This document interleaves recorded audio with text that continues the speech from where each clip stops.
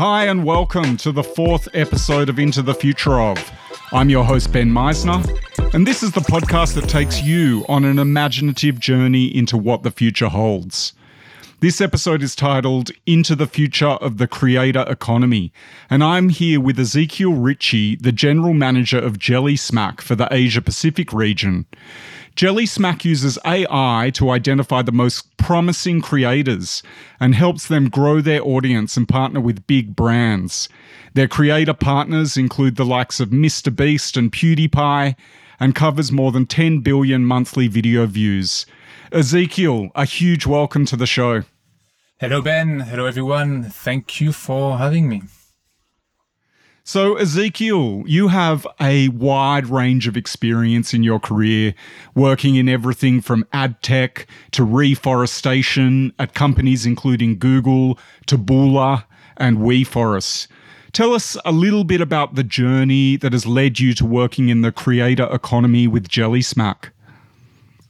Well, I never thought I would end up where I am today. After uni, I started my career at a company called Xing in Germany, and it's essentially the German LinkedIn. So I always wanted to go into sports, but for some reason, my heart led me to Germany. I was following, a girl at the time. And I found an internship in Xing, which was really interesting. And that was really my first step into the digital industry. From there, I moved to Google, supporting the French market. And that's really where I witnessed, the growth of YouTube. Google led me then to Sydney years later.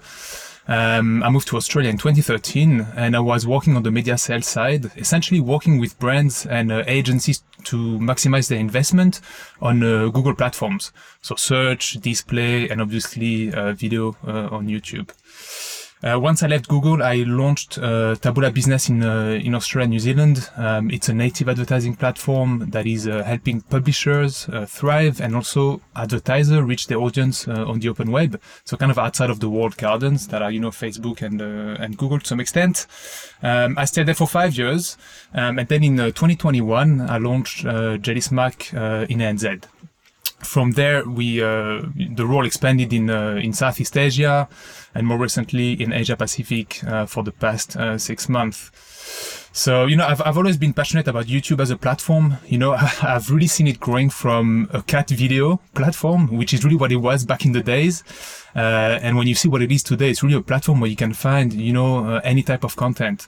The top media companies globally push their content on the platform. And then you also have mums and dads starting a YouTube channel about how to fix, a bathroom or renovate your house. So for me, it's fascinating. It's fascinating the diversity of content that you can find, and it has really gone a long way from where it started 15, I think more than 15 years ago now. So yeah, Jellysmack was a great fit for me, and I could really see the market fit for such offering within APAC, but also globally. Fantastic. Thank you for sharing that. And I love any story that starts with chasing a girl. I think that's excellent. And what an excellent range of experience. And I agree that YouTube is such an incredible platform, and video generally is such an interesting and diverse platform. Looking at the creator economy today, Ezechiel, do you see that it's at a point where it could be considered a mature industry? Can creators conduct business in a way that's comparable to other more established fields? The answer is yes and no. So yes, they can really, establish a very strong business on platforms. But the reality of the situation is that I think there are over 50 million creators globally, and I think less than 0.1% make a living out of it. So it's really a very, very small percentage. And I would really say, the creator economy is in its infancy. In 2022, the creator economy market is estimated to be worth, over 100 billion USD. So it's a lot, but it's also only the beginning. Being a creator is a very difficult job. Often what we see is the end result, and we think, it's a video on, one or multiple platforms, but it's really a big job. It's a very big job from a human perspective in terms of resource, in terms of time, in terms of investment that is required. But also they have to think about a lot of things. Back in the days, there was one platform. Most creators started on YouTube because it was the first real content creator platform.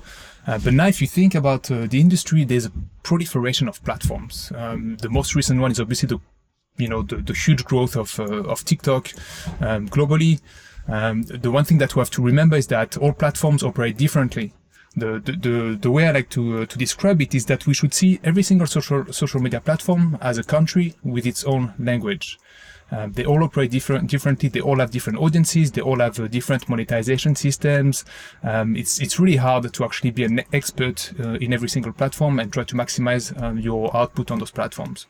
And then if you think about the core job of a content creator, they really have a million things to do. They have to think about their script, they have to write their script, they have to film their content, they have to edit the content, which very often is the most time consuming.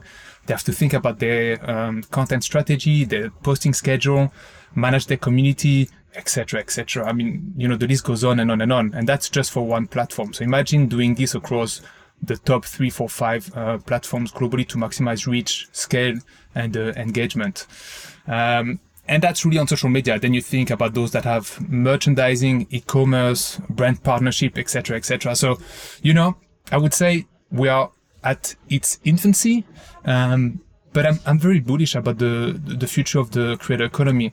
I think unlike traditional media companies who are not pivoting to digital first approach, content creators are embracing community that has already established, right? They can already tap onto audiences of billions of users by, utilizing those social media platforms. So it's really just the beginning. And that's why I think it's a very exciting industry to be part of. And then, when you see creators, I don't know, some of your favorite creators that post a video that gets, millions of views within a couple of hours, it just makes you realize, well, I mean, the impact that those people have on, on their audience is massive. I mean, most creators nowadays will have bigger reach than primetime TV, which back in the days, it's something that you couldn't really think of. If any brand wanted to reach mass audience, they would go on TV. Nowadays, the reality is that it's not the case anymore. When Mr. Beast posts a video, I mean, he has millions of views within a few seconds. So it's a different ball game. And as I said, I think it's just the beginning, and it's an exciting, industry to be part of. Yeah. I mean, I think you're right to be bullish, because I look at my kids. My 2 older kids are 8 and 5, and they consume as much of the creator content on YouTube and similar platforms as we allow them to. And these creators are celebrities to them in every sense of the word.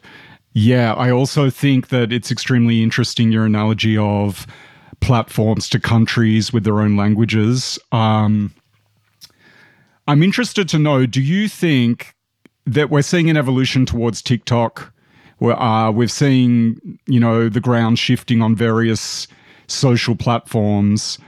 Do you think that once a particular country like YouTube or TikTok is established and has that language, that they're likely, obviously YouTube's been around for a very long time, but because we're seeing shifts now, it's easy to kind of think we're going to be seeing shifts forever. Do you think that the landscape will settle down, or do you think that the creator platforms are something that will just evolve for the foreseeable future?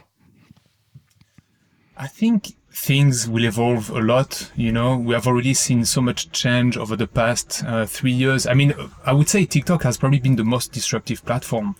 And I think there will be new iterations of platform, as we go into the next, decades and even the next couple of years.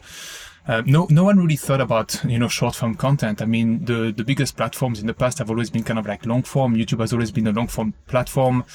Facebook, you could argue as well. And then TikTok came in and, there's been a huge shift and everyone is jumping into the short form content. The issue that, a lot of creators have is that they are doing really well on TikTok, but the platform that doesn't monetize for them. They don't generate any revenue the same way as they would do on YouTube or Facebook, for instance. We hope this is going to happen next year. And you can see the shift, even the more traditional platform like Facebook and YouTube are investing heavily into short form content. YouTube just announced recently that they would start monetizing YouTube Shorts, which is essentially the direct competition to TikTok. And Facebook launched Facebook Reels, this year, which is again, they're playing in the short form space. So, this is, I think, the first big iteration for creators. How do they manage, the mix between short form and long form? And I think it's also a danger for them. I think what's tricky about being a creator nowadays is that you are not really always in control. You can be at the mercy of platforms. And so if tomorrow, for instance, Facebook or YouTube decides to push heavily short form, how is their long form content going to trend? Are they going to lose potentially reach and audiences in the long form audience? Are they going to lose some revenue? And so that's always the one thing that they need to keep in mind. And that's why when we speak to creators, one of the things that we always try to help them with is really to diversify. Get as many revenue streams as possible so you don't rely so heavily into one platform. And so you really, really de-risk your business, online and offline, through merch, through brands, through any other ventures that they might be interested in. So I think the industry will experience a lot of disruption. It already has, and I think it's just the beginning, and there will be a lot more coming through. Yeah, that's really interesting, and I am always amazed at how quickly all the different platforms are quite happy to copy each other nowadays. I think in the past, tech companies would disguise that a little bit and try not to be a blatant copy of each other. I think ever since Facebook and Instagram copied stories from Snapchat, it's been a free-for-all, and any format that gets invented now will be quickly mimicked by those big companies. And that will probably, in answer to my own question, help them to stay dominant, help YouTube and TikTok and any other platform to stay dominant, because once they get that dominance, they just can mimic any new platforms, any new functionality. But I also think it's interesting what you said about short film content, because I remember when Snapchat came out with the disappearing stories, and it seemed like, why didn't anyone ever think about that before? But short form content is in my view, such a more influential change that's here to stay. And I think our attention spans and the way we consume a variety of content has sped up as a result of that short film content. And we like flicking through, and particularly the younger generation, they like flicking through content. And I think it works well. Yeah. Oh, definitely. I mean, you touched upon, the attention span. I mean, it's probably going to decrease even more over the next. I'm quite concerned for my daughter. I mean, you just have to sit in the bus and you see just people scrolling through and, watching a video for like 3, 10, 30 seconds max and going on to the next one. So it's definitely there to stay. I completely agree. And that's why it's difficult for creators, for those more traditional creators that have been creating longer form content is, okay, how do we make the switch to, also tapping into that short form industry? And then it's also up to the platforms to now, make sure that they reward their creators. Because if you think about TikTok is the great example, right? It's a huge platform now. It's a huge platform because of their creators, but they haven't rewarded their creators because the creators don't make any money on TikTok via advertisement. And so this cannot happen forever, right? So hopefully this will change. But I agree with you. It's definitely there to stay. Yeah. And I am bullish on creators making money off short form content only because in the capitalist way, it will benefit those platforms to attract the creators, to attract the advertising dollars. And if there's more and more eyeballs hitting the short form content, then those platforms will certainly be seeking a way to monetize it. It would seem to me that the creators should and will be compensated for that. Definitely. I mean, at the end of the day, the holy grail for monetization is video. And, we have seen it over the years when Instagram moved away from a photo app to a video app, because obviously they saw the the opportunity in terms of revenue that they could generate, because video will always generate the highest RPM, the strongest monetization. That's what brands are willing to pay the most compared to, display ads or other things. And you could also argue that Spotify as well is to some shape or form moving into more of a video platform, because they know they can attract bigger dollars, through doing this. So everyone is fighting for attention, and obviously short form content, is winning that game at the moment, because you can get a lot of eyeballs in a very short amount of time. But now it's I think we still need to understand how strong those platforms will perform for advertisers. At the moment, the reality of the situation is that the strongest monetization platforms for creators are YouTube, Facebook, and Snapchat. Those are the three strongest platforms where creators generate the bulk of their revenue through advertisement. Right, that's interesting. I wasn't aware of that. They have the strongest monetization strategies in place. Yeah. Right. Yeah. Makes sense. So Ezechiel, having worked with creators and having seen their exposure evolve, what risks do you see exist for creators and for their careers? Well, there are a couple of things. First and foremost, the creator burnout is a real issue. You can probably see by now that if you want to be a successful creator, you have to be surrounded by a good team, and hopefully a lot of tech support to minimize the manual work. We work with some streamers. They live stream 5 or 6 days a week for 6 to 8 hours per day. And when you live stream and you have like a live audience, you cannot really have a day off. And on top of this, if you want to diversify and de-risk your business, you need to be across other platforms and everything it entails. So it's really a huge amount of work. So I think for me, the one thing, if creators want to be successful, they need to find the right partners to help them grow. And again, MrBeast is kind of like a good example, right? He has built an empire, but the reality of the situation is that he really surrounds himself by tech partners, that enable him to scale his business. He doesn't manage everything in-house, just because he wouldn't have the time, the expertise, or the resources to do it. So, in terms of the risk, it's this one, and also the diversification. I think it's like any other business. You don't want to rely on only one source of revenue.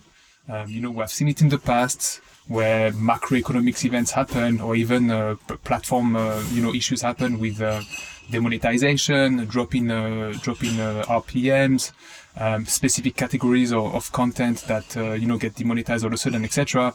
The more you diversify, the less you rely on one source of revenue, and the more you de-risk your business. And I think that's really key for content creators. Yeah, absolutely. A lot of interesting points there. Ezechiel, what is your advice for someone who might be considering a career as a video creator? I know you mentioned the very small percentage of those creating videos actually making money out of the multi-billion-dollar industry it is. Is your advice to forget about it? Or what would your advice be for someone considering such a career? I don't know if I'm the best person to give advice on this, because, it's not really something that I've done. I've witnessed, growth of platform, and obviously we at Jellysmack work with some of the largest creators in Australia, Asia Pacific, and globally.